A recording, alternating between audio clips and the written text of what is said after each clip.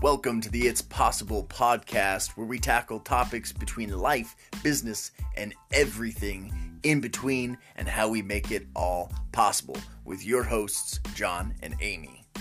Let's take it away.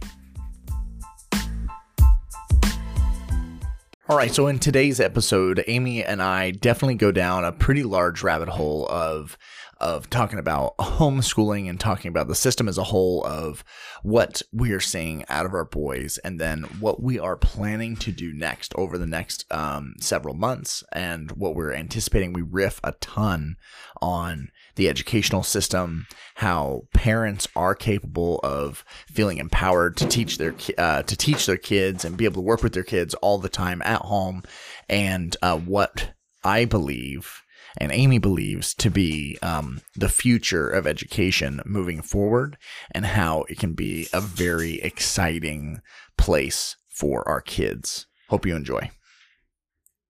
Welcome back, Mrs. Fairbanks. Hello. So I feel good that we're getting 2 episodes in a row. Yeah, I'm not doing well. Okay. Tell us about it. It's been all of things. The beginning of the year, you start slow, but we got, as we've said before, we got the money for the kitchen, went and met the kitchen people. Yeah. And we're doing the bathrooms at the same time. Bathroom actually has been very good. We went through Bath Fitter, and I will recommend them all day long. To everybody and their mom. Yes, because we have an old bathroom from the early 70s that was in immaculate condition, essentially, but just is the olive green, literally had the flower power child things on the tub.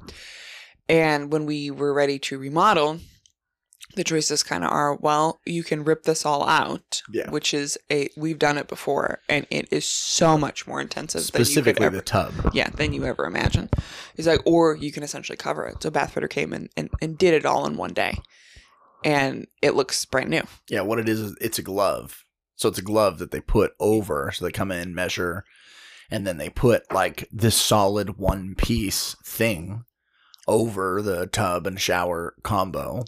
Which I thought, I'm but that's going to look cheap. It's going to look like crap. It does not. Yeah, it came out really And good. they do the plumbing. They give you new, fixtures. It's guaranteed for life. It's the tits. Yeah. So they're coming to do our other bathroom, but we spaced it out just to allow funds to replenish. But the kitchen has, I think kitchen remodels are a headache anyway. Yeah.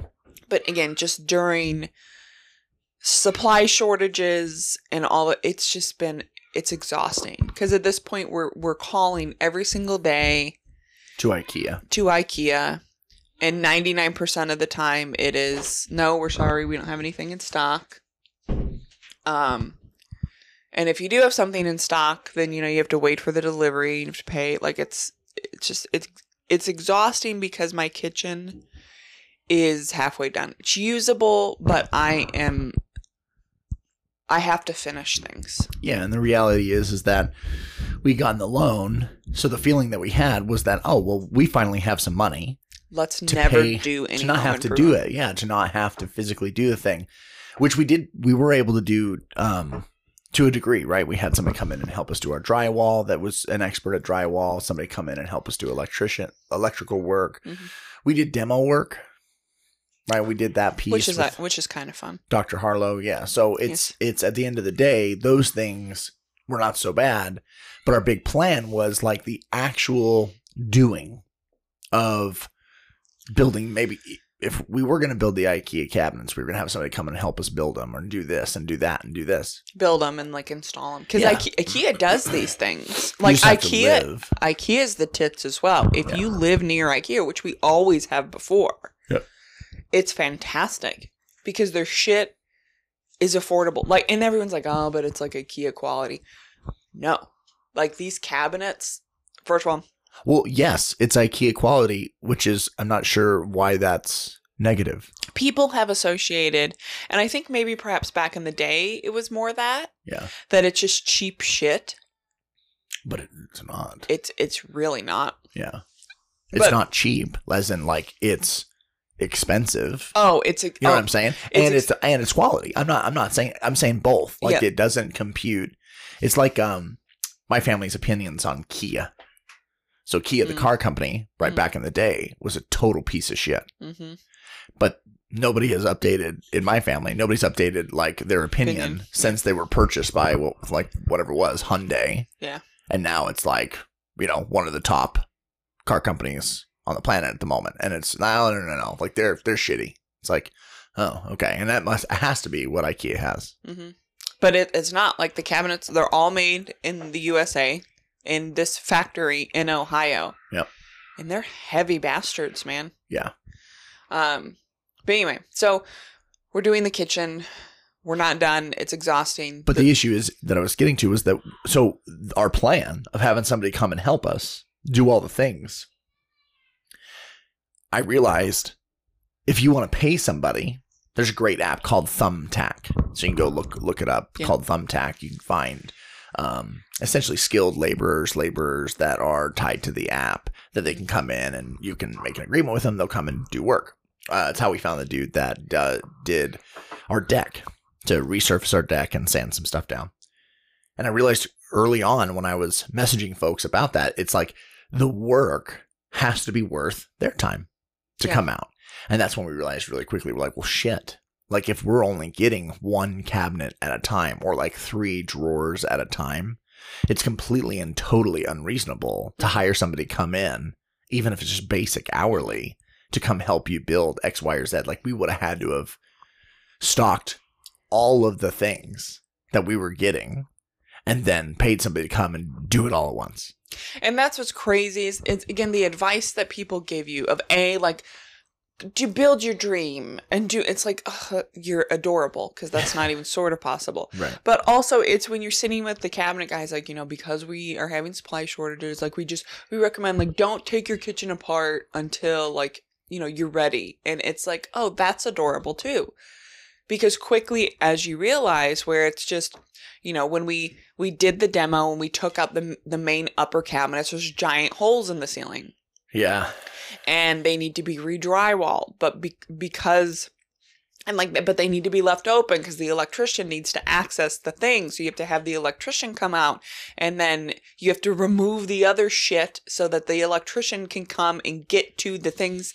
And then you have more holes and then you have to have the drywall guy come. And for the drywall guy to come, you have to rip out the rest of the cabinet so he can fix along that while he comes. Because again, they only come for a certain amount of work. And it's just like, that's what's so laughable. Is it makes sense logically in your head of like, okay, well then let's just wait till we get all the cabinets before we touch the kitchen. Like we'll just let them pile up in the garage. No, it doesn't work that way. No, you'd have to have a whole like separate facility for storage of like storing all the things. And again, it doesn't work that way because everything is a domino effect. Yeah. And it kind of ties together. So anyway, the kitchen is exhausting. We've been insanely busy. The boys have been in baseball.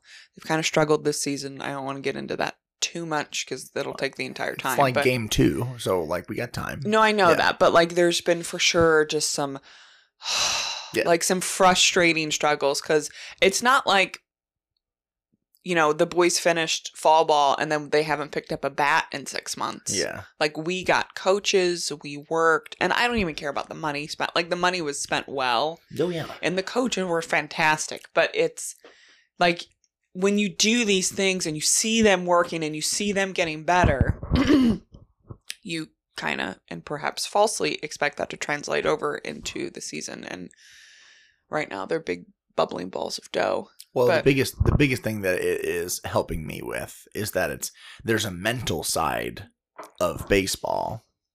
Yeah.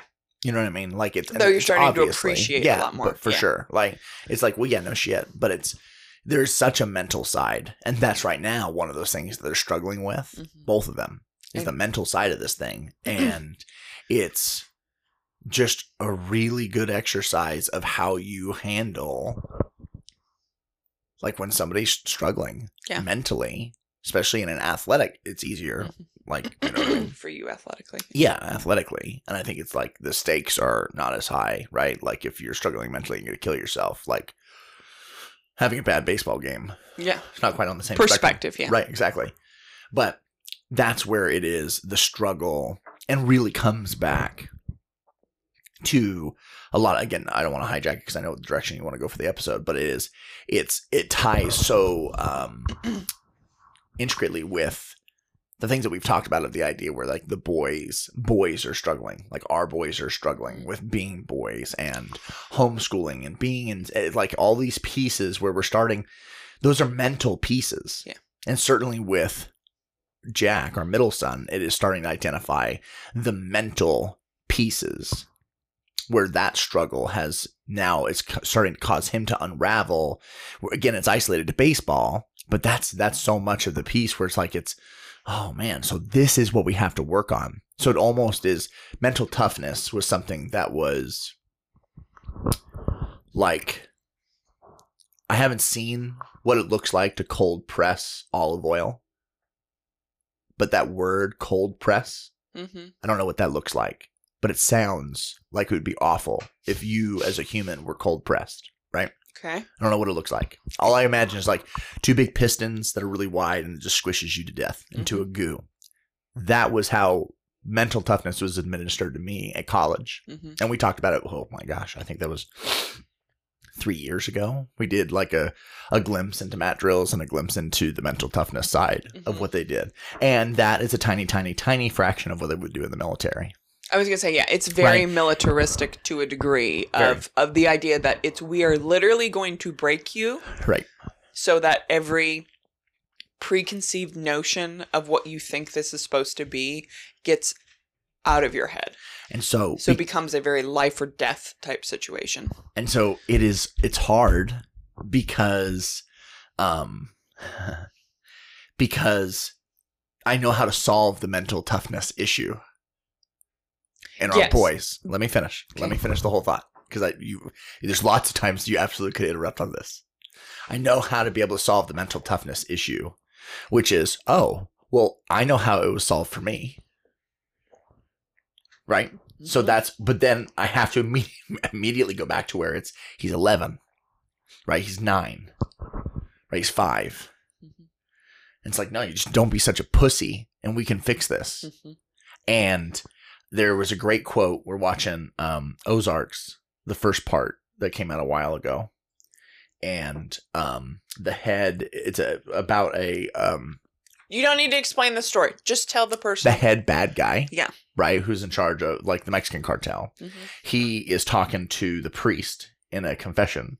And he goes, talking about like, I was short-tempered. Right, with my oldest son, who's is a little boy, probably like 11, and the father goes, the priest says, well, just go and apologize to him, you know what I mean, and it'll be okay, like he'll forgive you, he loves you, and he goes, but my anger makes him stronger, and the priest goes, but it also robs him of his childhood, and I was like, dang, that's a really good quote.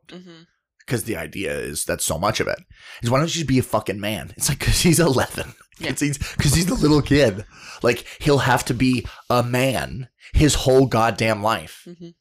Now, and so it's very much tied to so many of those things. But it's then if you have to do it incrementally, like the frog in the slowly boiling water, on the positive side of things, right? If toughness and strength and individualism and freedom, all those pieces that you would want to slowly infuse kind of through osmosis into your kids without kind of just beating them to death with it, you would have to then, we have to take steps to then put our kids in situations where they have the opportunity for those, what we deem as positive character traits to slowly kind of seep in who our kids spend time with. What does a man look like?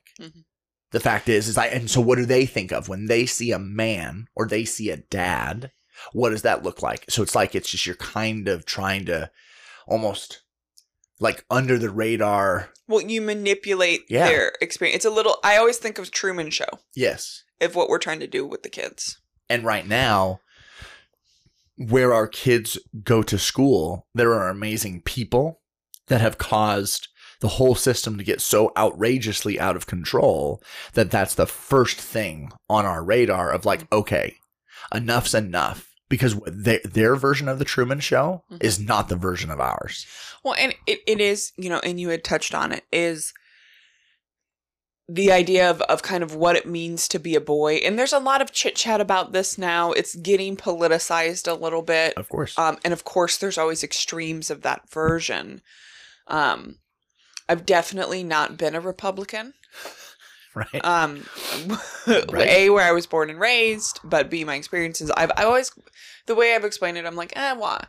I'm more, fiscally conservative, socially liberal. Yeah, that's called a libertarian. Yeah, kind of to a degree. I'm becoming much more libertarian, which for me was always an absolutely not. But as I'm evolving and the way things are going, is I'm kind of falling into that category a little bit more, just because of the fact that it's, when you have kind of the further right wing people coming up and now doubling down on like the crazy. Well, they're doubling down on the crazy, but like they're doubling down on like, no, if you have men and the wheelchair kid, bless his heart. The young, he's adorable. He's so precious. Yes. He's like 22, just a frat boy. In a wheelchair. Right. But he had stolen essentially his little speech from Jordan Peterson, but it's the idea of like, if you have a boy, like let him be a monster. Right.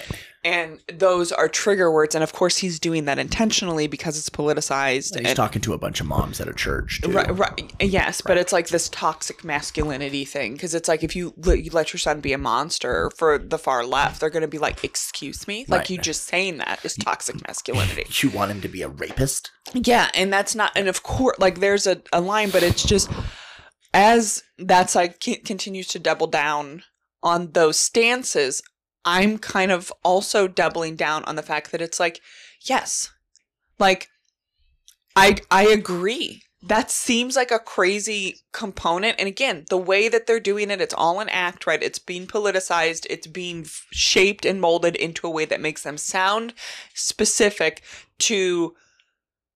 for the far left to just go nuts on it, right? Like they're doing it on purpose. Right. But it's having sons, I'm sorry, but I believe in those sentiments. And I'm doubling down on the fact that it's no, I just don't believe anymore that the way society is shaping boys is the right thing. Yeah. And again, I've named teachers by name before in our last episode, and I will happily do it again, about how there are wonderful, wonderful teachers and people in our communities and schools. Mm-hmm. I love, and he's now our assistant superintendent, Ryan Barber. He's fantastic. He is willing to sit down with regular people, like, because we've emailed the superintendent and now him, and we've gotten very kind responses from both of them. Yeah, they're willing to work. But they're willing to work with you. They care about the community. Like they are willing to play ball. And I appreciate that so much, being in a community and in the public system where they could just more or less, like you're from the private sector. Yeah. And for sure there were parents that it's like, because I'm paying you, you work for me. Yeah. Which is, but for sure there is an element of that, because if it's like, well, I'm pulling my kid, right? Then you don't get the money. In public school, it's the more kids that get pulled, it's less funding, it's all the things. So it works a little bit that way, but for sure public school has the ability to just be like, no, we are free, state mandated school, and that you are districted for. So if you don't like it, you can leave. Like it's, you get the ability to be more black and white, and they are not. They are willing to play ball. There have been some fantastic teachers. Like I said, I don't have any qualms at all about the school or the people. It's just the system. And it's just because those environments are predominantly run by women that for me having sons, I'm stepping back now as I'm learning, because it drives me nuts. The boys are savage, wild animals. And that's and I actually have docile ones. Right. But that's what these boys are. And it just doesn't make logical sense that it's, let's take a wild animal, like we're talking right now, and there have been heavy footprints, just trot, trot, trot, trot, trot, trot, trot, trot, trot, trot, all upstairs the entire time. The noise hasn't stopped. Correct. Because that's what boys do. They're just all over the place all the time. And they're physical and they're tactile. And the society that we have created, which is just, no, you can't, especially with COVID. Like, COVID exacerbated it, and that's what fed Jack's anxiety. It's because he's always gotten in trouble for, like, touching other people and being tactile. And I've said this before, is every damn game that he tries to play on the playground gets canceled. No, you can't play ninjas. You can't play Power Rangers. You can't play Ninja Turtles. You can't play superheroes. Because all of them involve some element of pretend fighting and movement with your body and, like, beating the other guy and, heaven forbid, weapons, right? Right. It's so for a public school, it's, oh, no, these are all no-nos. But now with COVID, it's not only can you not do that, and at least he had the element to play with his friends. Now it's like, now you have to be away from your friends. You have to be 6 feet apart from your friends, and you can't touch each other. You have to sanitize everything, and don't touch, and don't look, and don't. And it's a piece that we're not going to be able to fully appreciate, which is, what does it look like on a child? Well, to be fear, to have that much fear. Yeah. That's injected into them.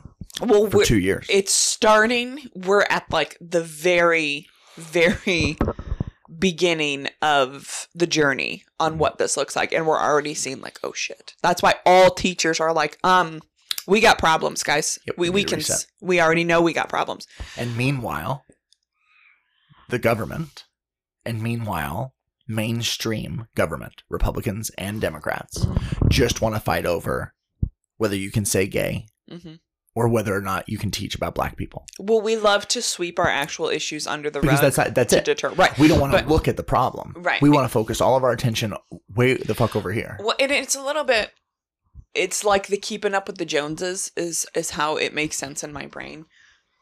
We're like 1950s America, which is just, we are the best, and we always have to have, we are the Jones family, we are the best. We have to always have the perception that we are the best and have the nicest things, and we're the best. Well, that's been shoved down Americans' throat forever. But I like the Joneses. Can we say it's like the Bartholomews? The reason I said the Joneses, there are two members of the Jones family we love. I like multiple Jones people. Yes, very dearly. But the reason I said the Joneses is because it's keeping up with the Joneses, right? I understand. But it's this persona that we always have to look our best because we are the best. In any actual problems, it doesn't matter that, like, daddy's hitting mommy secretly behind doors. Like, we shove that under the rug. Bury it deep down. Yes, and we have, everything's wonderful all the time, and we're just the best. And take this pill and make you feel better. But that's what America does. For sure. Is we got so many problems here, but we have to put on this persona that we are the world power, baby. We are the number one. And we're going to fight for our place in number one, and we're going to show Putin, and we're going to show China, and we're going to show these people. And that's what we do. But, yes, kids struggling greatly.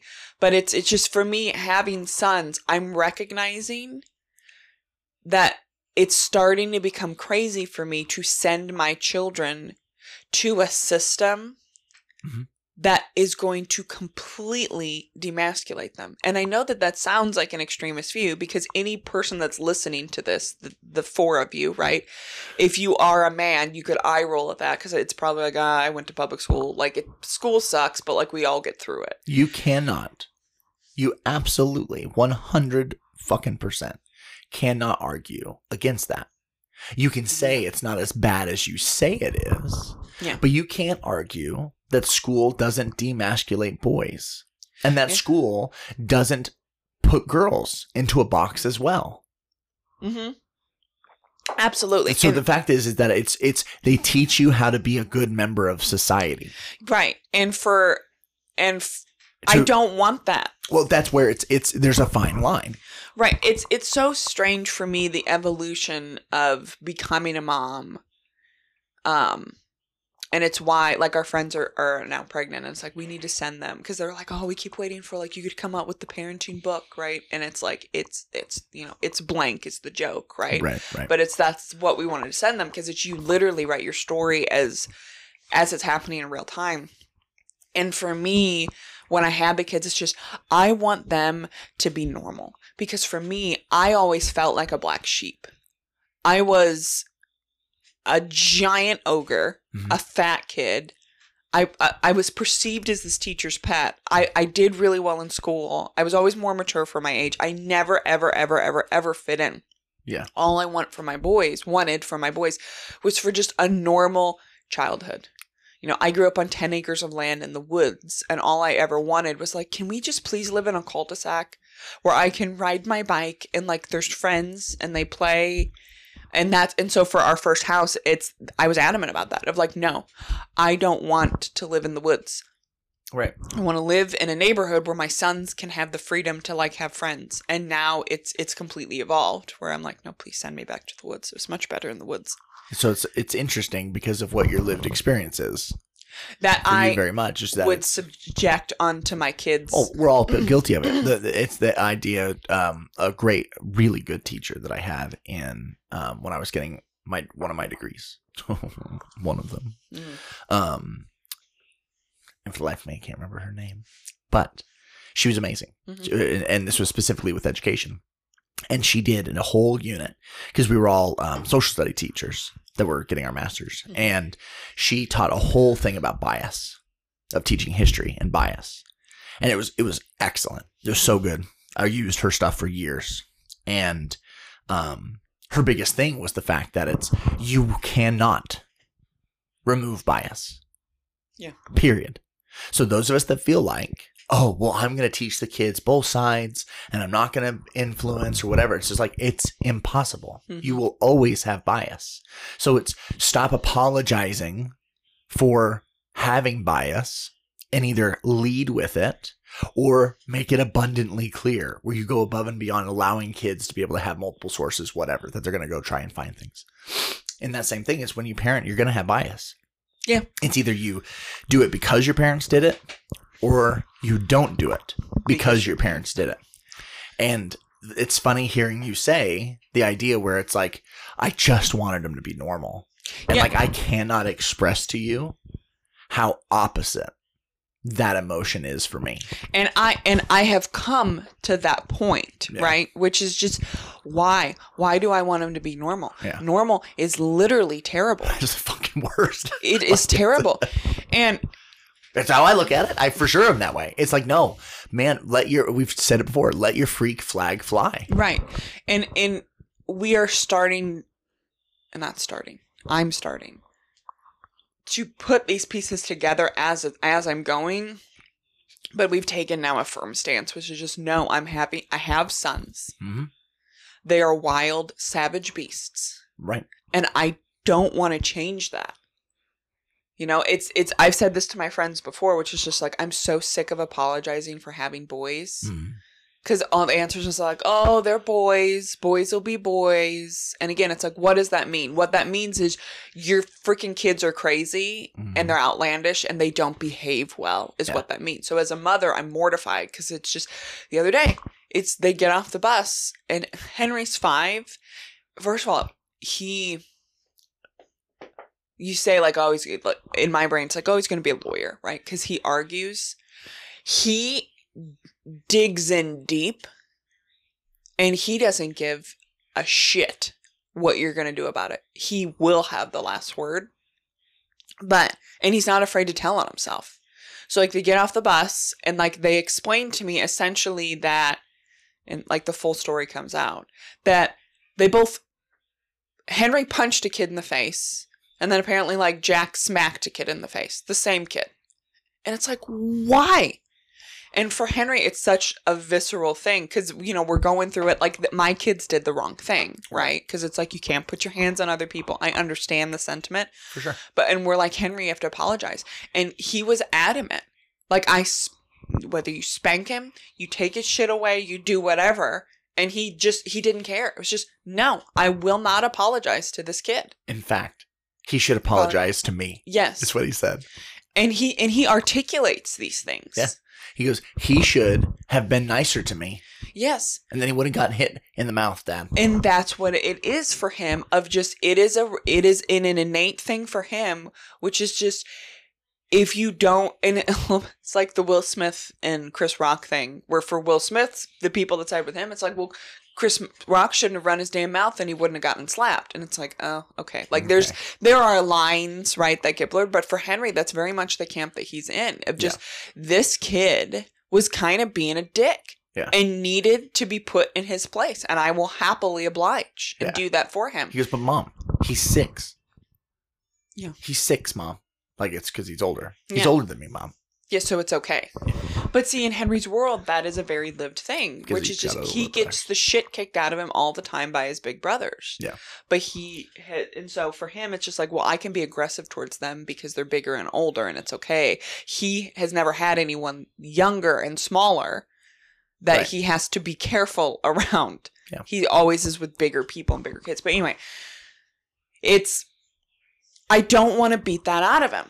For my parenting to this point, I'm just mortified because for sure we've had this happen too, where it's Jack is literally playing with a kid on the bus. Yeah. They're handsy. Mm-hmm. Apparently Jack got too aggressive or whatever it is. Again, not purposefully, not like maliciously, just playing, and the kid couldn't handle the play, so he gets off the bus and he cries, and Mom overreacts. So Mom calls the principal. Yep. Because her son has been assaulted. Correct. And then we get a call. You are literally explaining society. No. The first 5 grades of school for me. Oh, well, yeah. That experience. That is the epitome of my lived experience. Yeah. But I'm so mortified as a mom. Right. Because it's like my kid misbehaved. Right. And my kid is the embarrassment because he did wrong. We love to point fingers, especially with moms. Because it's like, well, my kid didn't do anything. Heaven forbid my kid does something. Because I already feel like a failure as a mom. And if my kid did something, then it justifies the failure that I feel in my brain, and we go over and over and over again. So it's that kid, it's that kid, it's that kid. I didn't do anything wrong because I can't handle the fact that I did anything wrong. And the fact is every mom is guilty of that exact spiral. Yes. But anyway, so I have had multiple lived experiences specifically with Jack where it's just I'm getting phone calls and I'm mortified. And so my perspective has always been, Jack, we have to change the behavior. Like, you can't do these things. You can't do these things. You need to quote unquote behave. Right. And now that I have the third one and I'm stepping back, for sure, you and I's sentiment has been like, we can't let happen to Henry what has happened to Jack, because Jack is breaking my damn heart. Right. And so that's why we have to remove them from the environment. Going back to the Truman Show thing of trying to, as best you can, manipulate the environment. Because the hardest thing about being a parent, especially for someone like me that is type A, in control, or so I like to think. Right. And like I'm 5 steps ahead always. I'm always planning for, okay, if we go down this road, this will happen. If we go down this road, this will happen. And I have safety nets for all of those things. Correct. The hardest thing about being a parent is the fact that I cannot fix things for my kids.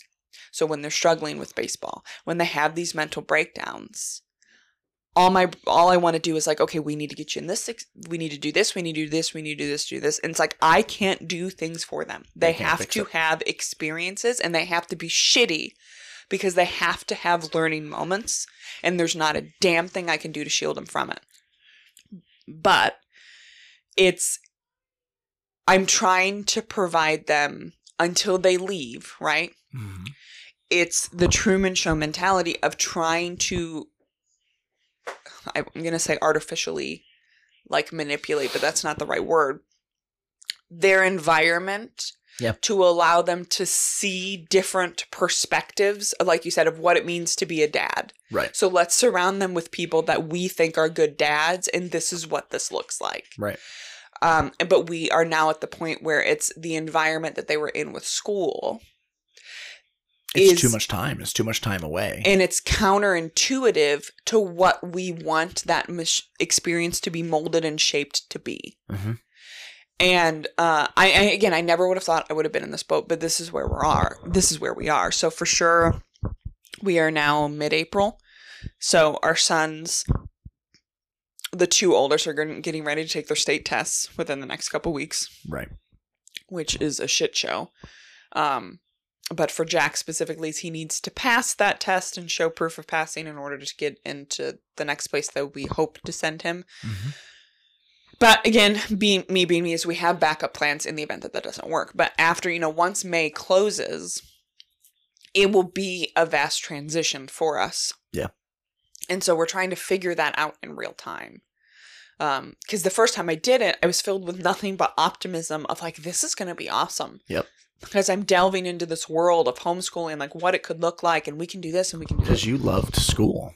I loved school. I love school. Yeah. I will happily be a student for the rest of my life. Yeah. I love it. But I was naively optimistic last time. Yeah. This time, I have been fearful, and I have perhaps waited too long to pull Jack. I probably should have done it earlier, but it's been based upon... What are you talking about? Last year. COVID for sure, but when he got really comfortable in that environment and seemed to do really well, instead of being like, oh God, is he ever going to be able to like converse with another human again? Yeah. I should have looked at that more objectively and thought, okay, well, why is he doing so well here? Yeah.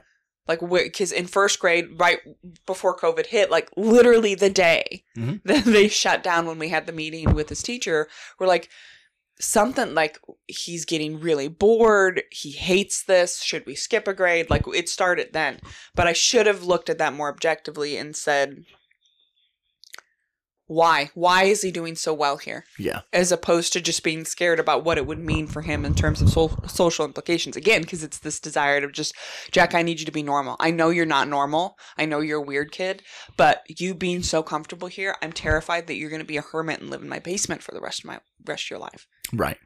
So yeah, be the cat lady. Yes. To play devil's advocate. All of your complaints and everything that causes you anxiety as a parent, where your kids are hitting kids at school and they are doing these things, it seems like you're getting exactly what you want, which is your kids are monsters. Mm-hmm. And guess what? If that's what you want, then this is what you get. Yeah. So it's kind of like, well, it's like, well, yeah, no shit. What did you think was going to happen? It is. But it's confusing and it's very conflicting because, again, we live in this society where the behaviors that my children are engaging on are demonized. And it's so funny because you listen, my dad, right, of their generation, where it's like, well, yeah, that kid probably freaking deserved it. And the kid probably did deserve to get hit. The difference is we live in a world now where there are parental implications of what that means. Mm-hmm. Whereas back then, from my dad, it's very cut and dry. If you had beef with a kid, you handled that shit. Behind and it would be, it's having chickens, it's a little bit the rooster thing. If you have two roosters, they will fight to determine the alpha and then it's done. Yes. Period. One kid gets the shit kicked out of him, and then he knows his place. Right. And whether you argue, like, well, yeah, but that poor kid, it's just like, there are learning lessons that exist in that, but the reason that those things happen is not because we are as barbaric of a society as we think we are. Mm-hmm. It's that those are primal things that exist in nature, period. Amongst all animal species and have been since the beginning of time. Right. And the fact that we think that we are above this mentality is counterintuitive and is causing damage, in my opinion. Correct. Because of the fact, I'm not saying that boys should beat the shit out of the little kids. Right. And bully and all those things are detrimental, but it exists. I'm a little crazy, right? But there's chicken bullying. That's why it's hen pecking, that phrase. Yeah. In the pecking order of things is the chickens on the lower end of the totem pole get picked on. In a literal sense. They get bullied, right? Yeah, get pecked. And I will go and I will have talks with my chickens. Uh-huh. And I pick them up. Yep. And I get mad at them. But it's, and again, I know what I'm doing. But right? what's your job? But this is a great analogy. Right. My job is just to make sure the big ones don't kill the little ones. That's it. Yep. Your job is to keep the younger one or to keep the one that's lower on the totem pole from dying. But that's why, like, from a militaristic standpoint, the same thing exists. Of, like, you have to fall in line and you have to know your place. And that's not necessarily a bad thing. It's for the survival of the flock, survival of the tribe, whatever it is, to a degree. I'm not advocating for bullying. No. But it is a piece where you have to come in and be able to assist and protect. Right. And it's to a degree. But see, for me, is that I have a very, very strong inclination to take care of those who cannot care for themselves. Yes, and that's not what I'm advocating for. No. Let me finish. My point is that still scratches that itch of an alpha. Mm-hmm. So an alpha and an alpha, to where it's like if you're being a dick and you're being cruel to someone that is less than, that doesn't have the ability or the means to protect themselves, that situation does allow someone to rise up and be able to protect those people as well. Mm-hmm. The difference is that now the kid... Do you know why Joe Rogan got involved in jiu-jitsu? I do not. He got the shit kicked out of him. Yeah. All the time. He had a kid that was being just a total ass and was a bully and would beat him up all the time. He was getting beaten up all the time. So he went and got into martial arts, which he then obsessed over and did all these amazing fucking things in the martial arts world that through that pressure, he made himself better. Mm-hmm. Now, it's awful if you don't have people, and this is where ultimately my devil's advocate question a minute ago goes, which is, it's our job to try and make sure that we're identifying the kids that need outlets, that need the outlet, because that's where you take the monster and say you can be a monster, but what it means is that you do not terrorize people in a building. You instead proactively go and you work in these areas and allow yourself to be able to build up. And I would argue, because everyone's like, oh, the bullying these days, but it's like that's existed forever. It's different now. But for me, it's why I always advocate, when Michael or whoever comes home and like complains about a person, it's like they're the bad kid. It's like there are no bad kids in my brain, like hard stop. It's kids that do the bullying and do the terrorizing. It's a literal cry for help. Yeah. Because they don't have the proper outlets at home in order to deal with whatever they have going on. Mm-hmm. But for me, it's again, like from a primal perspective, is this pecking order that kind of exists is purposeful a little bit for survival. Like if there is tribulation within the herd, the flock, right? Where like you're all fighting each other. It's like, well, no, you shouldn't pick on this person or, whatever it is. And there's issue there. Your tribe then becomes susceptible because you need to have a strong, you need to have a strong where it's just, I am the alpha. And that doesn't just mean that you bow down to me. I understand and I accept the responsibility of being the alpha. Right. And that's like going back to chickens, that's what roosters do. Right. They fight who's the alpha. The winner, it's not just a peacock. Hey, look at me. It's I win and I take on the responsibility of protecting this flock. To die for this flock. Right. I win. Mm-hmm. Right. And everybody kind of agree. It's just okay. But the people, the lowest pecking order, right? It's the pressure that allows them to become better. Mm-hmm. And what we have done as a society is constantly lower our standards. Exactly. It's the no child left behind in terms of education. That's how we've gotten kids that are sophomores in high school that can't read. It's just, well, we'll pass them along. We dumb down the standards. Right now, I'm doing I ordered an SOL book for Jack to help him prep, which we've never done before. Right. We've given zero shits about the state test because it doesn't matter. Mm-hmm. But because we're trying to get Jack to the next step, this year's SOLs matter. Right. But the book that we got and some of the quiz question stuff I found online are from like 10 years ago. Yeah. And granted, COVID retarded the growing Progress. ability. Yes, and I mean that word in the literal definition of what it means. Yeah. The progress, but it's the questions are just like, there's no way. There's no way any third grader right now knows this. Right. And that's way beyond COVID. It's because we have perpetually lowered the standards of what it means. Right. And when we do it in society as well, is now the poor weakling. Yes, you shouldn't beat up on the weaker, helpless kids, right? Right. But they do need a little bit of pressure in order to progress and become better. It's the idea, we've talked about this before, we had Strong for like moving your center. Mm-hmm. And when it comes to fitness, is that you have to be able to push, you have to have resistance, you have to have pain in order to perpetually move up the ladder, so to speak. And we are way, way, way too comfortable now with just, no, if you feel any ounce of discomfort. Yep. Let's remove that. And that's how we have a society where people can't handle damn near anything. Because the system is protecting itself. Yeah. And this is what it looks like when a system that is flawed and has problems only has itself as its primary interest. Education in school should be about the kids, about learning, about education. But any parent that ever even bothers to take a step back and look at it, and teachers too are stepping back and are looking at it and have said for years and are fighting an uphill battle, which is, this is not what's best for the student. Yeah. This is not what's best for our kids.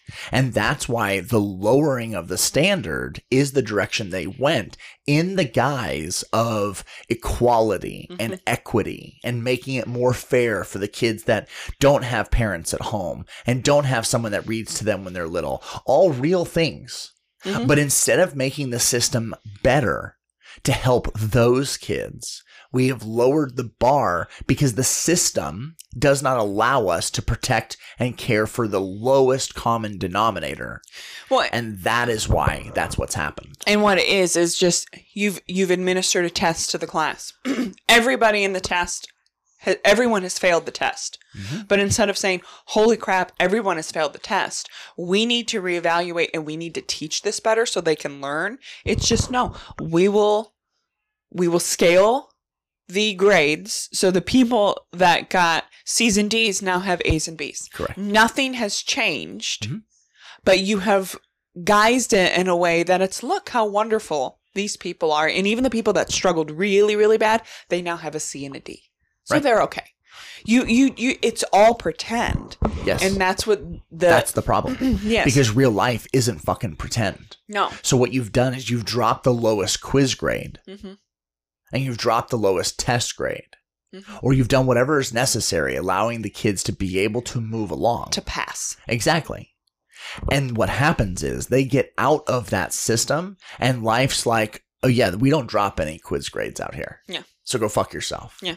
And that is the biggest issue. Well, and it goes back, which I'm not going to get into heavily, but the idea of the mastery and the TED Talk that we talked about, which is just if you're laying a foundation for a home and then you have inspectors that come in, it's like, well, actually, like there's problems here, but like we'll scale it and we'll give you the pass. Just like wink, wink, right? Right. And you move it along. Eventually the house crumbles. Right. And that's exactly what's happening.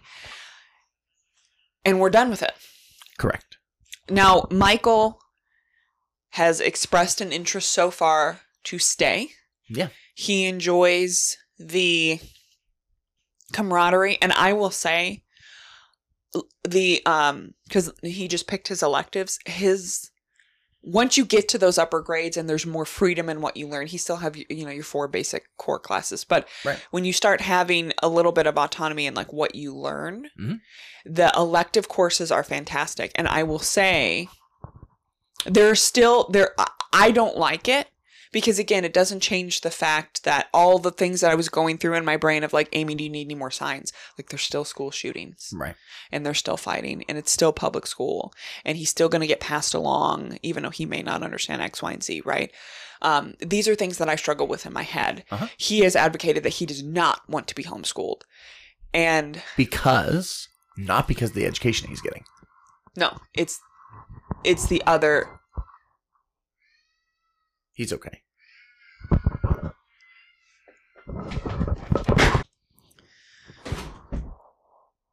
We got interrupted again. Yeah, it's all right. So I lost my track a little bit. But with Michael, it's not because of the education that he's getting. Yeah. The fact is that he's staying because he has a great band instructor, because he wants to do the electives, which are hands-on electives. And really the reasons why, in my opinion, Michael stays, one, is that his brain is very similar to your brain. His brain is built off of the ability to memorize, regurgitate, and repeat. And that's a great skill to have that can help him do great things. And so that's why he's having success in that model, and why Jack does not appear to be having that success in the model because of how they learn differently. Mm-hmm. But I would challenge the reasons why to keep Mike there is all the things that he loves about his school are all the things that honestly you and I have conversations about of what the future of education should look like. Yes, and I was going to say, because for me, it goes back to the Harry Potter model as well. And watching the movies, it hit me hard as we were contemplating this of just, Ginny Weasley doesn't get to go to school yet. She's supposed to be home with mom. Because again, it's about building the foundation. If you build a strong foundation for the kid when they're little of how to do the basics.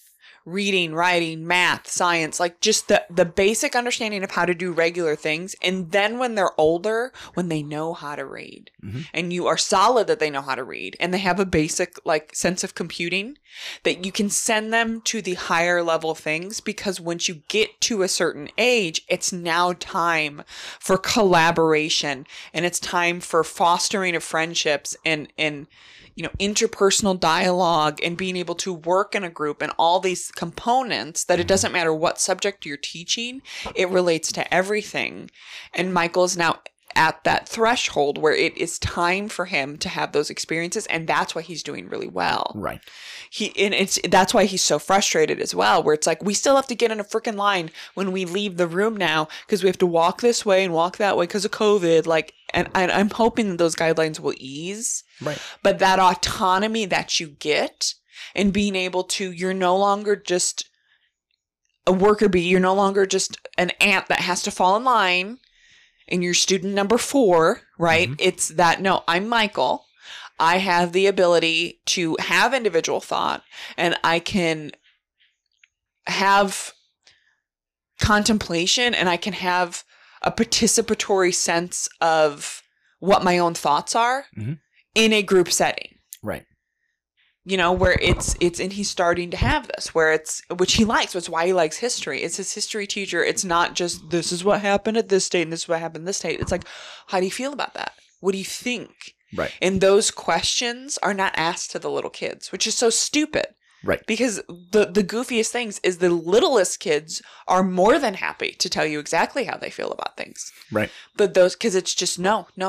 Like, our job is, they have to stay in line. It's classroom management. It's behavior. We need to make sure, because if we give them any ounce of autonomy, right, they will take it and run. Because could you imagine a classroom of 20 plus 6-year-olds and 7-year-olds being allowed to just share thoughts freely all the time? It would be madness. Yes. And it's like, so what you're telling me is that the system is not built to handle it done properly. Again, and it's like, well, yeah, exactly. Again, yes. And so I'm not happy about keeping Michael in public, but yes, in terms of his electives, I cannot speak highly enough about, and I will call them by name again, Pete Eccles, the band director, mm-hmm. Flint Dollar, who does the theater and choir and music, like the music program, is outstanding. Yeah. Those dudes are good freaking human beings that are making differences, that are making the learning experience of what they're doing fantastic.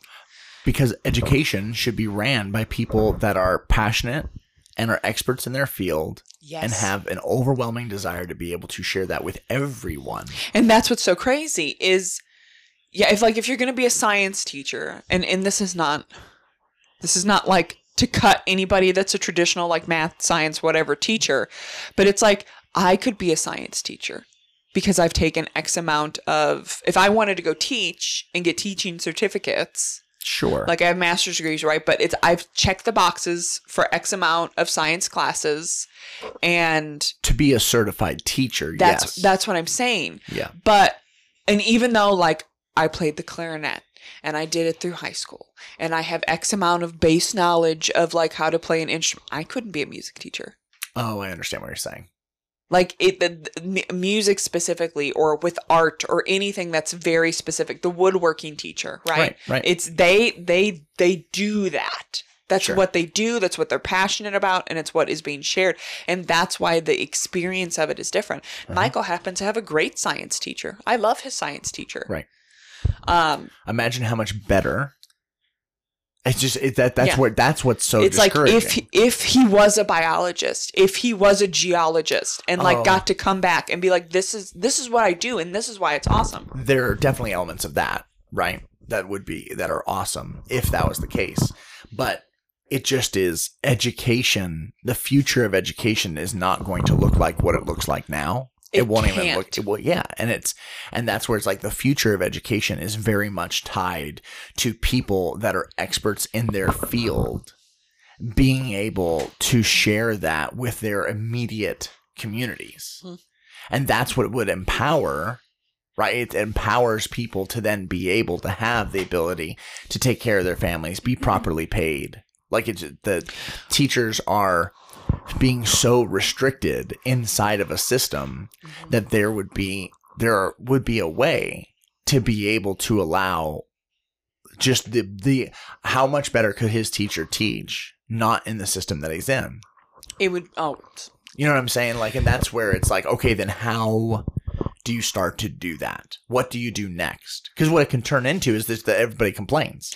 Well, and I will say, I think that for sure COVID obviously has triggered a lot of parents to, the homeschooling rate has grown exponentially. Right. But in my opinion, COVID aside, the homeschool rate is going to continue to grow exponentially as younger and younger generations become parents, because it's the mentality, and I can't tell you how many times I hear this from my dad's generation and beyond, is just, you know, well, they'll come into the office and they end up needing a root canal or they need whatever. And it's like, oh, well, we're going to refer you to the periodontist. We're going to refer you to the endodontist. And they're just like, like it's a sigh. It's like back in my day, there was the dentist and he just took care of things. He came to your house and he pulled your tooth out.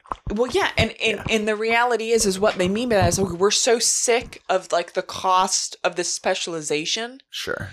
Which I understand, but it's what they're saying is, oh, so what you're saying is your dentist just had a base knowledge of like regular things.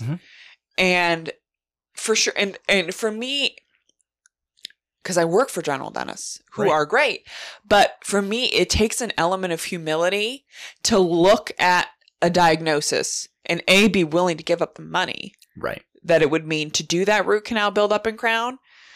But to say, I could probably do this, but I'm not going to be the best at doing this. Right. And you deserve the best in care. Sure. And so I don't want to agree to take on this case and have it be subpar and then you have problems. Now, whether that's meant benevolently for the sake of the patient or selfishly, which is just, I don't want you to come back and continue to have problems. And then you tell your friends that you've had problems and then my reputation gets dwindled. Sure.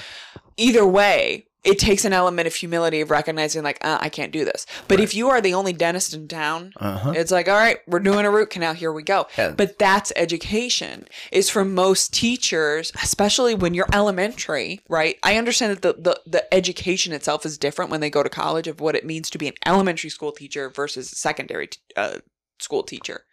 But it's, as an elementary teacher, you're essentially the general dentist. It's like, all right, we're going to have just a base knowledge of, here we go. We're going to teach these things. And that's the way that it has always been. And for my dad's generation, that's the way all school was, is you just have your freaking teacher. Yeah, your general. Yeah. And it just, even when you have your science teacher, it's all right. We're going to get. Your science teacher's also the football coach. Yeah. Just, we're going to get you, we have to check the box here. So these are the things we need to learn, read about it, and we'll do it. Because that's what that generation feels education was. Just, I didn't learn anything in school. We just got to do this stuff, and then we go work in the steel mill. Correct, because that's what it was built for. Because that's what it was built for, right? And now our generation, and for sure subsequent generations, because we are accustomed to specialization, when we have buying power. So it's, if we want to have, fill in the blank, we're doing our kitchen, right? Mm-hmm. So it's, if we want to do cabinets, we're going to go, like, yeah, you can go to Lowe's, but even Lowe's has stopped having Lowe's people install the cabinets. They subcontract out to cabinet builders. Right. They subcontract out to floor specialists, right? Flooring specialists, people that do this shit all day long. But that's what we do with our buying power. It's just, if we're going to get something, we don't have the time to sit and shop around and do all the things. We just need to go to the people. We're going to look at Google reviews. Who's the best at X? And that's who we're calling first. Sure. And that's what we do, is we're so used to specialization, and we want to get the best bang for our buck at the time, and we are willing to spend more for quality. The Gen Y and Gen Z requires customization. Yes. Period. Yes. And that is where the future of education will go. Yes, because that's the one area, which is education, that has not caught up to that. So instead of being like, wait, so you're not actually learning anything in school, how can we change this? We need to get you to where it's, if you're going to learn about X, because the reality is, and kids are recognizing it too, they can learn more on Google. The biggest joke in the world was like our technology class that we taught by a teacher that got her degree 40 years ago and was teaching the kids how to type. Mm-hmm. That was tech for 7th graders. Mm-hmm. And that is the best example, right, of why was typing taught in schools? To teach you, specifically for women, right? To teach you secretarial. Exactly. Bingo. Because that's for my mom, is that the boys, it was an optional thing, but they didn't have to learn how to type. Right. But we're like, I remember my grandpa when we were in Bob, bless Bob's heart, I was in middle school, and it was always like, oh man, you kids, how many words per minute can you type? I'm like, what? Yeah. But that's all he cared about, because back the then, that's being a lady, typing fast and being able to hear what the men were talking about and then regurgitate that in a letter is what mattered. Being fluent in shorthand. Yep. All that kind of stuff. And that's why cursive was a thing, because it was faster. Yeah. So what's interesting is that we have identified how those things are archaic and outdated. Mm-hmm. And the issue is that the next generations are calling it out. And our generation called it out. Mm-hmm. Where it's just like, whatever you're learning right now in this degree is outdated. Yeah. So it's like, what the fuck are we doing? Like, why is this happening? Mm-hmm. And that's where it is the craziness of the system. That's just like you said, it's not catching up. It hasn't caught up yet. Mm-hmm. Is that the reason why you feel like you're fucking not learning anything is because the system is still built for you to be a factory worker. Mm-hmm. And the fact is that we have outsourced 92% of all of our factory jobs. Mm-hmm. So that is where at the end of the day, school was built in our system to plug in workers into a system, right? We had a great typewriting example just there, mm-hmm. right? And the whole idea of general education, you need to be able to read so you don't melt yourself mm-hmm. at the steel mill, right? And it's the fact is the reason why it requires customization now is that it was enough to have a system one size fits all. Mm-hmm. The losers are on one side of the bell curve. Mm-hmm. The folks that kick a whole bunch of ass are on the far end of the bell curve. And then most of the people are going to sit right there in the middle. And they're going to turn knobs and they're going to work at the steel mill or they're going to work in the coal mine. And great, everyone's going to have jobs. And the reality is those jobs are all gone now. Mm-hmm. And now for you to be able to have a shot at work, you have to have specialty knowledge. You have to have skilled knowledge, skilled labor, whether it is skilled labor mm-hmm. or whether it is a specific track, mm-hmm. whether you want to be an endodontist or all the different, all those things. So that's where it becomes why it's like the future of this thing is going to go full fucking circle mm-hmm. all the way back to medieval times where you have the blacksmith, or you have the biologist, or you have these people that then can bestow that knowledge to capture those kids that are interested. Apprenticeship. But, and that's what it is being forced that way no matter what. But again, my perspective is about the fact that our generation and subsequent generations are now expecting that level of customization. Yes. So again, the dentist example is for anybody old, they get frustrated that they have to go see the endodontist. Anybody that's young that's in the chair and they look at it and it's, you're going to need a root canal. It's like, okay, then who's the best endodontist in the area? Yeah. Because if I'm going to pay for this shit, like there's an expectation that I'm referred out to the person that does this the best. But that is the medieval times thing, is you had the dude that was the best blacksmith in the area, the best baker, the best ability to take the materials that they have and do that thing with, because it meant safety for the rest of the tribe, right? Which is just, you can't have a bunch of subpar blacksmiths. Like, you need to have the dude that is the best at doing this, and that's going to be his assigned thing. And he's going to specialize in building the nails because he's really good at building the nails. So he does the nails, right? And those are what we use to build the houses for the tribe.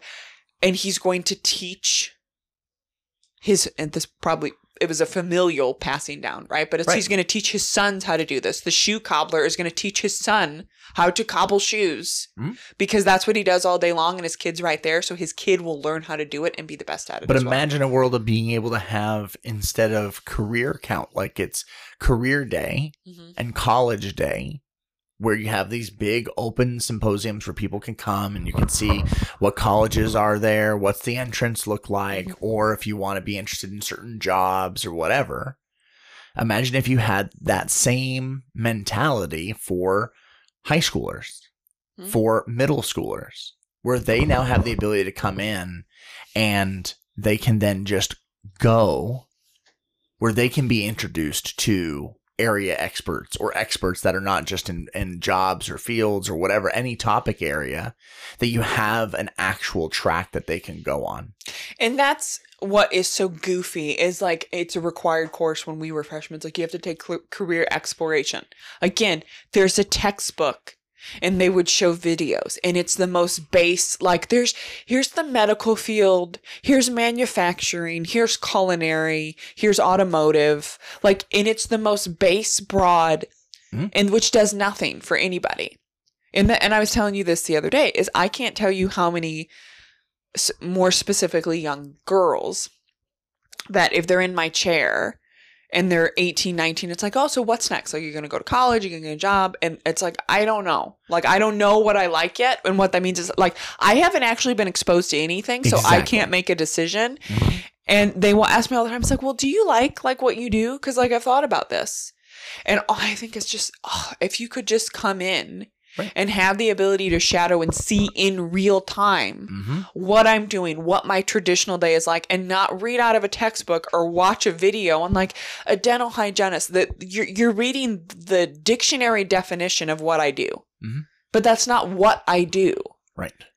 That's what my job title is, but my day-to-day experience is vastly different. Yeah. And that is what kids should have. It was so goofy. Something was mentioned in our public school system that it's like career paths, like kids like Henry's going to be able to, like, choose the career path and, like, explore that, which is so silly, because it's like, well, he wants to be a superhero. Yeah. So what are we going to do with that?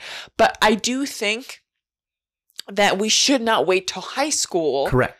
Yeah, it should be like, Jack has very articulated interests. And I'm not saying, okay, he says he's going to be a zoologist, so, like, everything needs to be zoology. Right. But he has articulated interests, and how,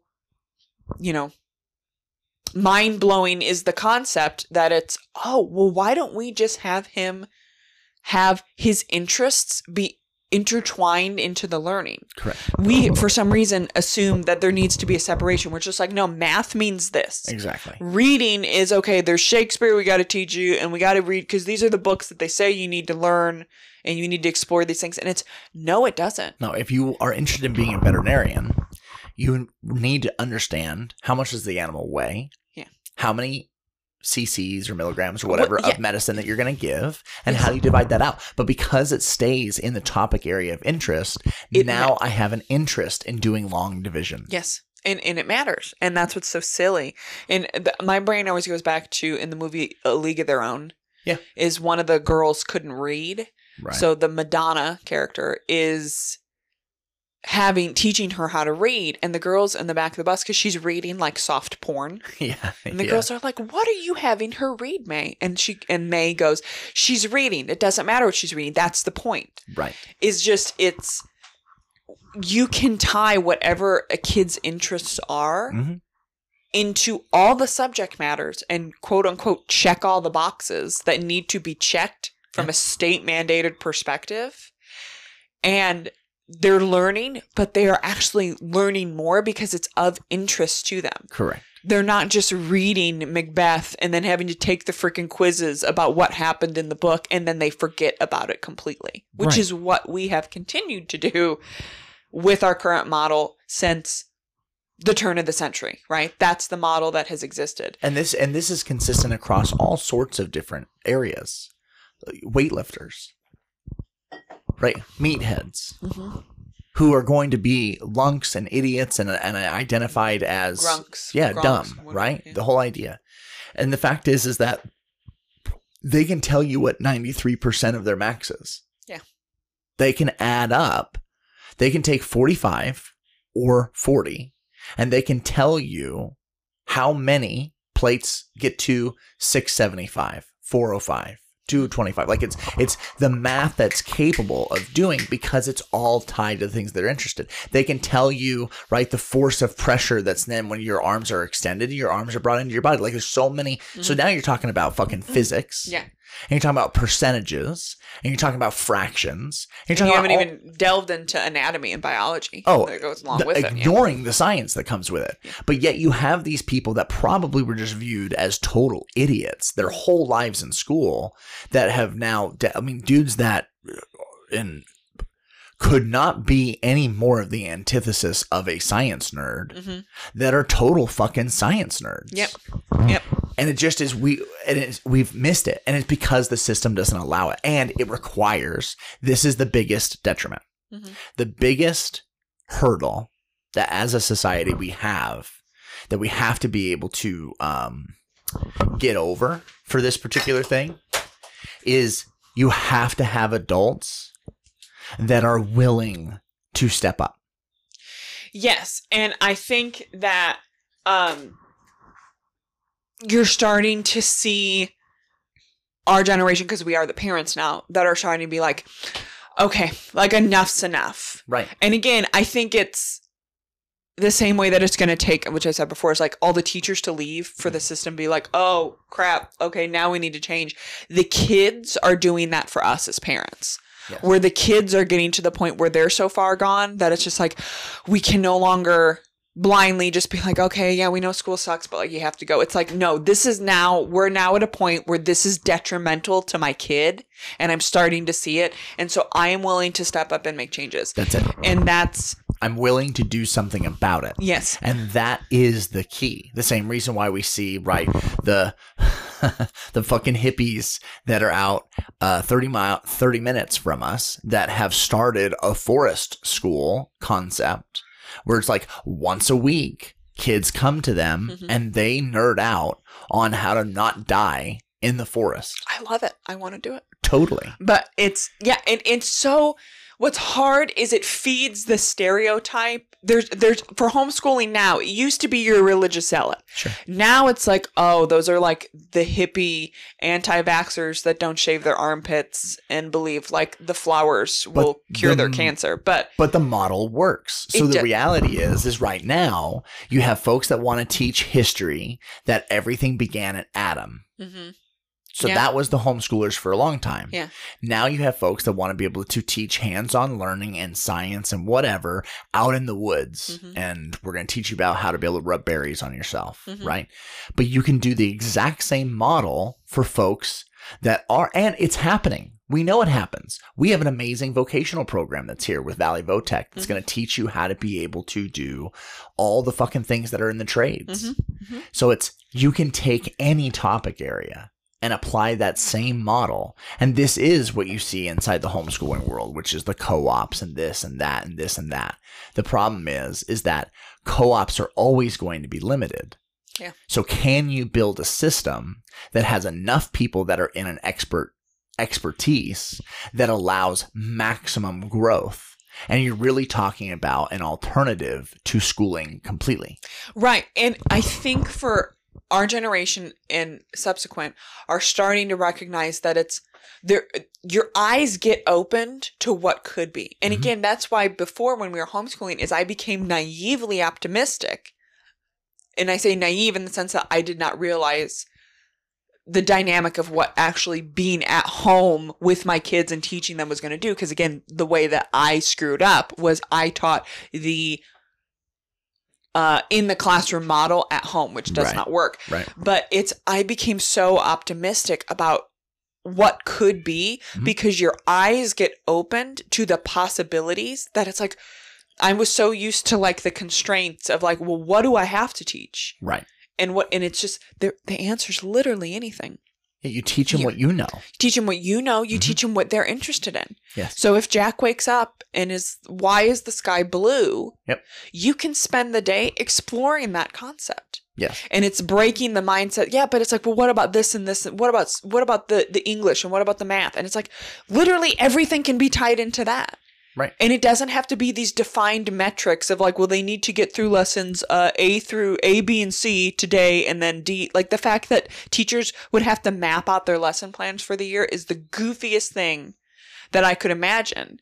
Because if Jack's mind wants to sit on that concept and go down the rabbit hole as deep as he wants to go, that could take 5 minutes. That could take 5 weeks. Right.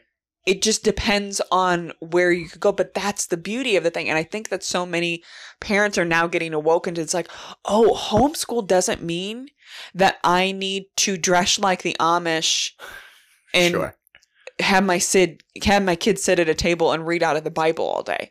Like it can be literally anything that I want. Because here's the goofiest thing is in most states, like Florida was a fantastic state to homeschool in, and Virginia seems to be good too. You have to have evaluations at the end of the year if you homeschool. Like, and I'm not going to go into this, but there are paths and directions of what it would look like. But you need to essentially just show progress of the child, period. Yeah.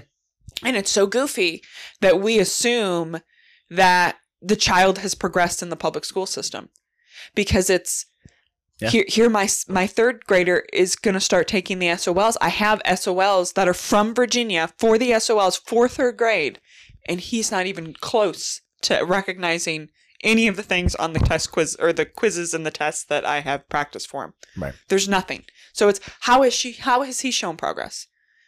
He writes, but he still can't write a paragraph. Right. How is that any better than last year? Last year, when we was at home, it was like informational reports and personal story and narratives and creative writing. And like they check all these boxes for a week.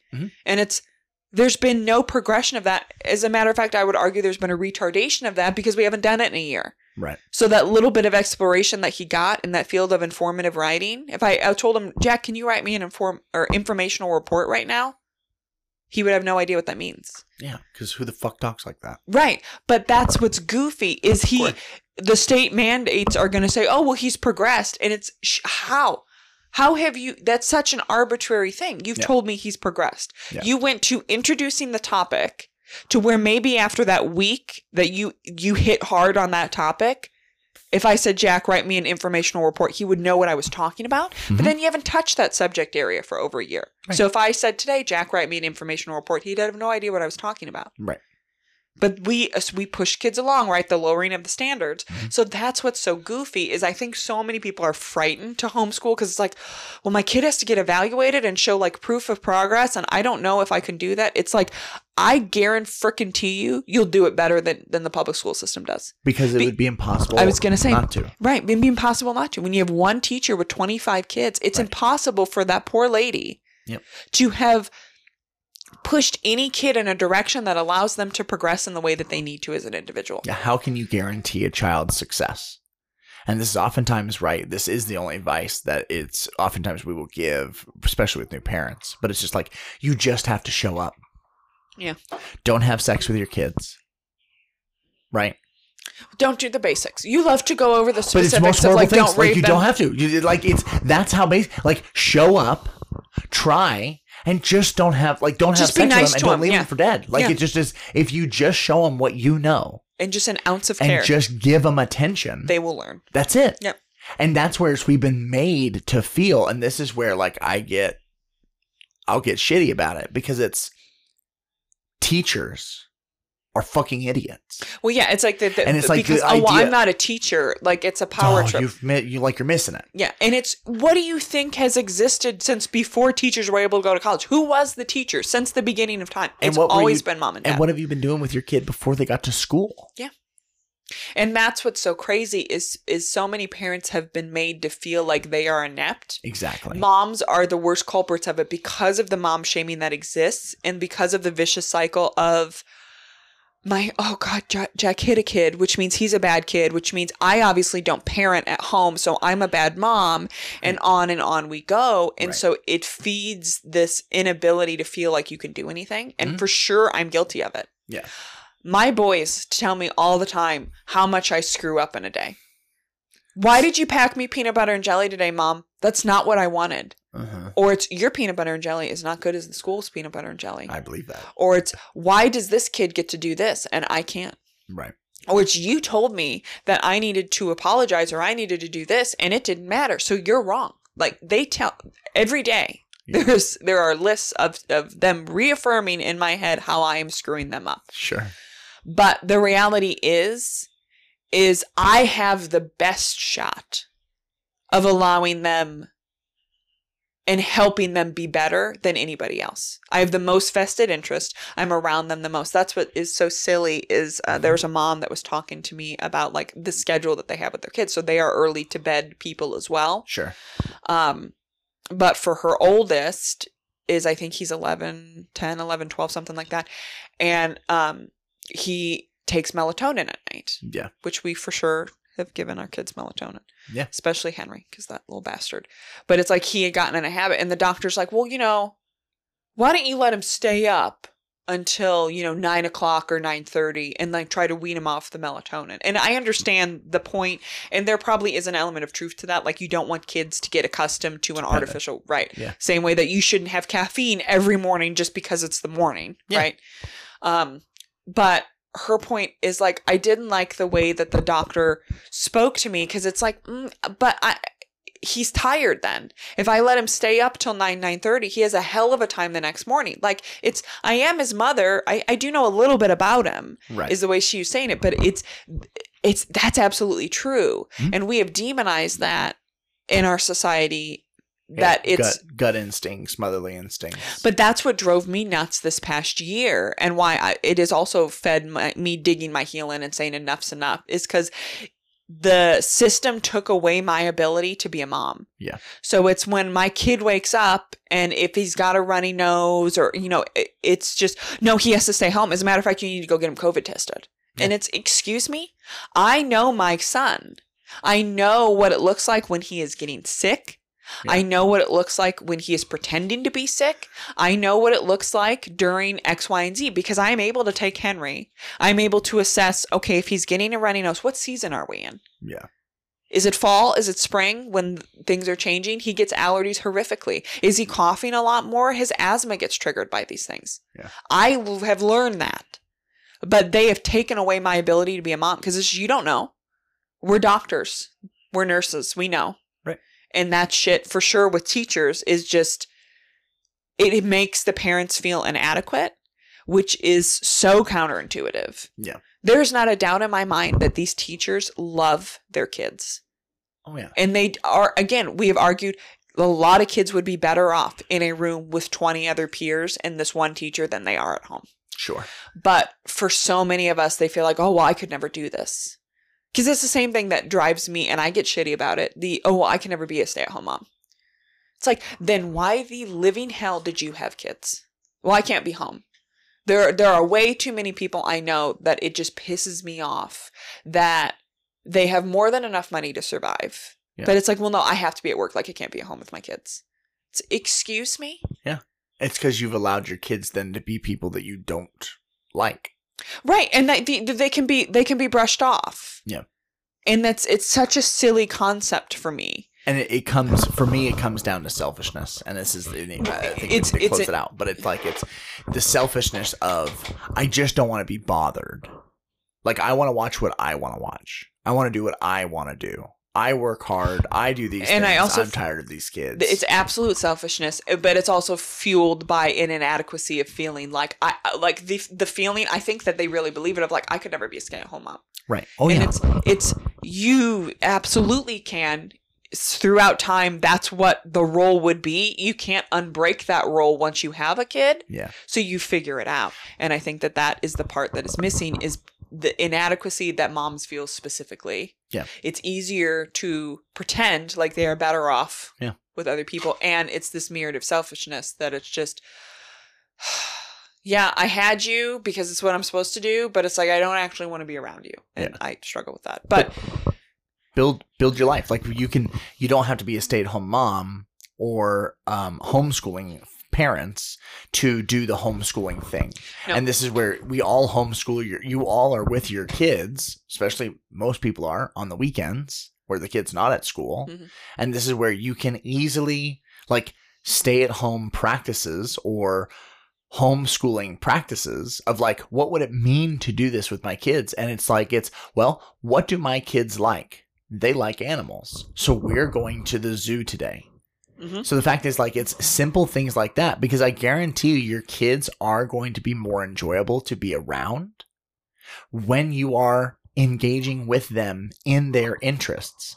The problem is if you don't ever participate, your kid will isolate themselves more. They'll live almost exclusively on electronics and a tablet, which allows them to have total customized control, which is, in one side is good, but the other is it doesn't allow you to participate in their interests. Mm-hmm. And that is how that gap is slowly getting wider and wider and wider between parents and their kids of like, I just don't know my kid anymore. Well, and again, it's the Truman Show mentality of being able, like, you have to be 5 steps ahead of them, because it's, again, trying to like manipulate their experiences and show them and introduce them to things that like in a path that you feel is best for them. Like, again, ultimately that's the hardest thing, is as much control as I try to have in my life and like in my kids' life, is they are their own person and ultimately I don't get to decide. That's terrifying to me. Right. But it's this molding and shaping of their experiences I get to have if I participate in their lives.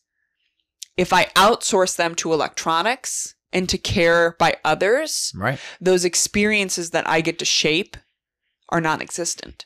Mm-hmm. Because if they have complete customization via a tablet to their own likes and interests and experiences, they get to go down rabbit holes that I know nothing about. Yep. And that may be, you know, like we're watching the Ozarks right now. So it may be that the kid ends up being the 14-year-old that can launder money better than anybody in the world, right? He has developed interest and is really good at a thing. Right. But it could also be terrible things. And more than likely, well, that would be one of the terrible things. Well, yeah. Right. But absolutely. like he has interests that you knew nothing about. Right. And you could have fostered that in a direction that would have been healthier. Yes. But is if you leave kids to their own devices and you let them, someone's going to teach them. Yep. That's it. Yep. And most of the times, we've talked about this so much with Michael. It's like, Michael, the reason why we're going to talk to you about blowjobs and talk to you about condoms or talk to you about all the things is because you will learn these things. Mm-hmm. And it's either you're going to learn from us and we can talk to you about it and keep that line of communication open, or you'll learn from porn online, or you'll learn from your friends at school. Mm-hmm. And like, those are two really horseshit examples. Yeah. And it doesn't have to be that extreme. No. It can be something as simple as, my son loves music. So it's like, okay, well then I want to take him to a concert. Well, and again, we can't get too far in this. I wanted this episode to be, which we never got into, which I'm frustrated about, is the idea that you and I kind of in real time, we're going to discuss, okay, what does this look like? Like, okay, we've made the decision. We're homeschooling Jack and Henry. Yeah. What does this look like? How are we going to map our schedules to it? Because for sure, I think that this is a component for parents where it's, Well, what do I do? That's going to be ongoing because at this point, like, we got to wait. You know what I mean? Like, I can see us talking about that. No, I know, but that's why I said this. I wanted this to kind of be like a before and after episode, which is just, we haven't gone into it yet. What do we think is going to happen? How do we plan? Because again, I'm a planner. I'm type A. How many paths off the road have I already mapped out with safety nets in between of like, if we do this, then this happens. If we do this, then this happens. Sure.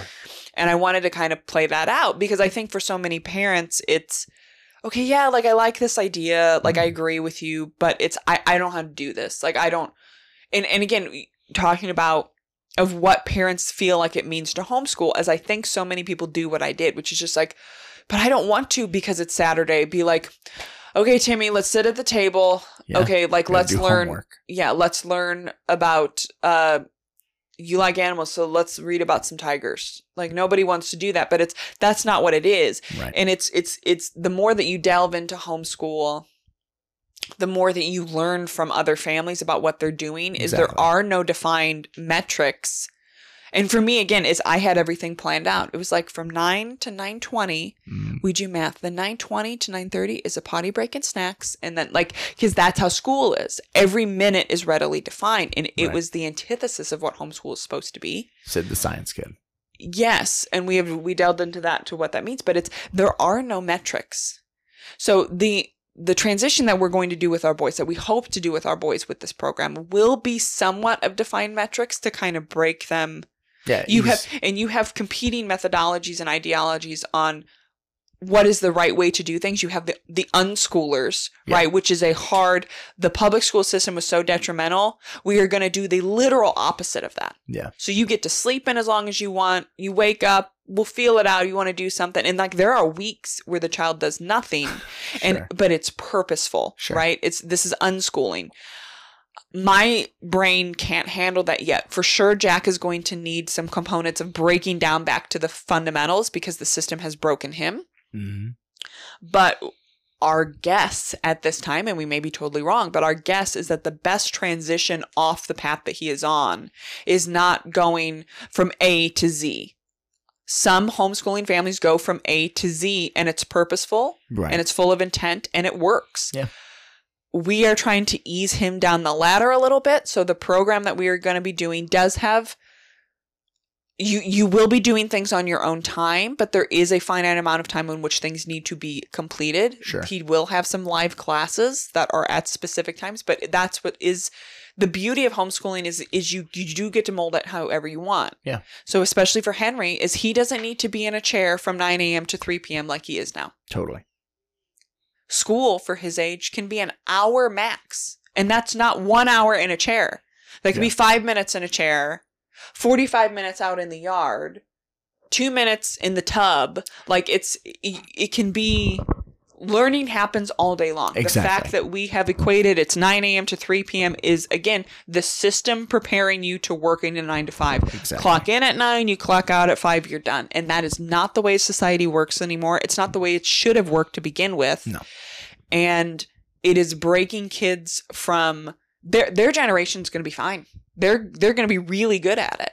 It's our generation and above that struggle, which is the idea is you have a 9 to 5, but it's not a 9 to 5. No.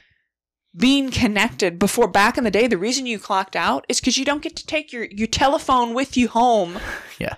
When you're sitting at your desk, it's, I am leaving now. I'm no longer in the office. Goodbye. Yeah, you're not but we are so connected. Yeah. We people that work a regular job are answering emails 24 hours a day. Yes. They're connected to their clients. They're connected to their customers all the time. It's never ending. Yeah. But that's how school can be. It doesn't, and not like the pain points of that of like, God, school 24 hours a day sounds terrible.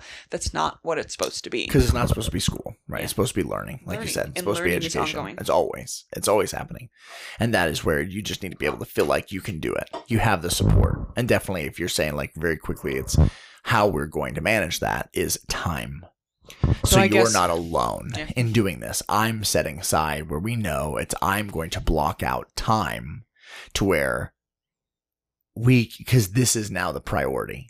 We're blocking out X amount of time so that you have support so that we can do this together. And I think it is worthwhile to do a podcast about that where it's like, well, what does that mean? Because that's vague. Yeah. So I want to do an episode where it's like, again, this is all theoretical. This is what our plan is. We'll see if it works out. Yeah. But it's like, okay, if both the boys get into this program, what specifically that would look like for you during your day, what it would look for me during my day, look like for me during my day, of like, John wakes up at this time and does these things, and then this is the time that he has blocked out to do this with Henry, and this is the time with Jack, and vice versa, of going into the specifics. Right. Because I know at least for me, that would help me, because right now that's vague. And if I was listening to this and if I had any interest in not that we're trying to like entice everybody should homeschool, right? Right. This is totally our experience. But if there's anybody listening that's like, yeah, I can see the benefit of these things, but I have no idea the tangible, like the crunchy part of what that would mean. It would be breaking it down specifically within our schedule of how we plan to manage this adventure we're about to go on. Lastly, wherever you listen to our podcast episodes, we ask you to subscribe and leave us a review. This helps you get alerts when we drop a new episode. It also helps others find the podcast when they search for us. It'll only take you a minute or two, and we sure get excited when we see some love that comes our way. We appreciate your time, and we appreciate you joining us for today's episode. Till next time.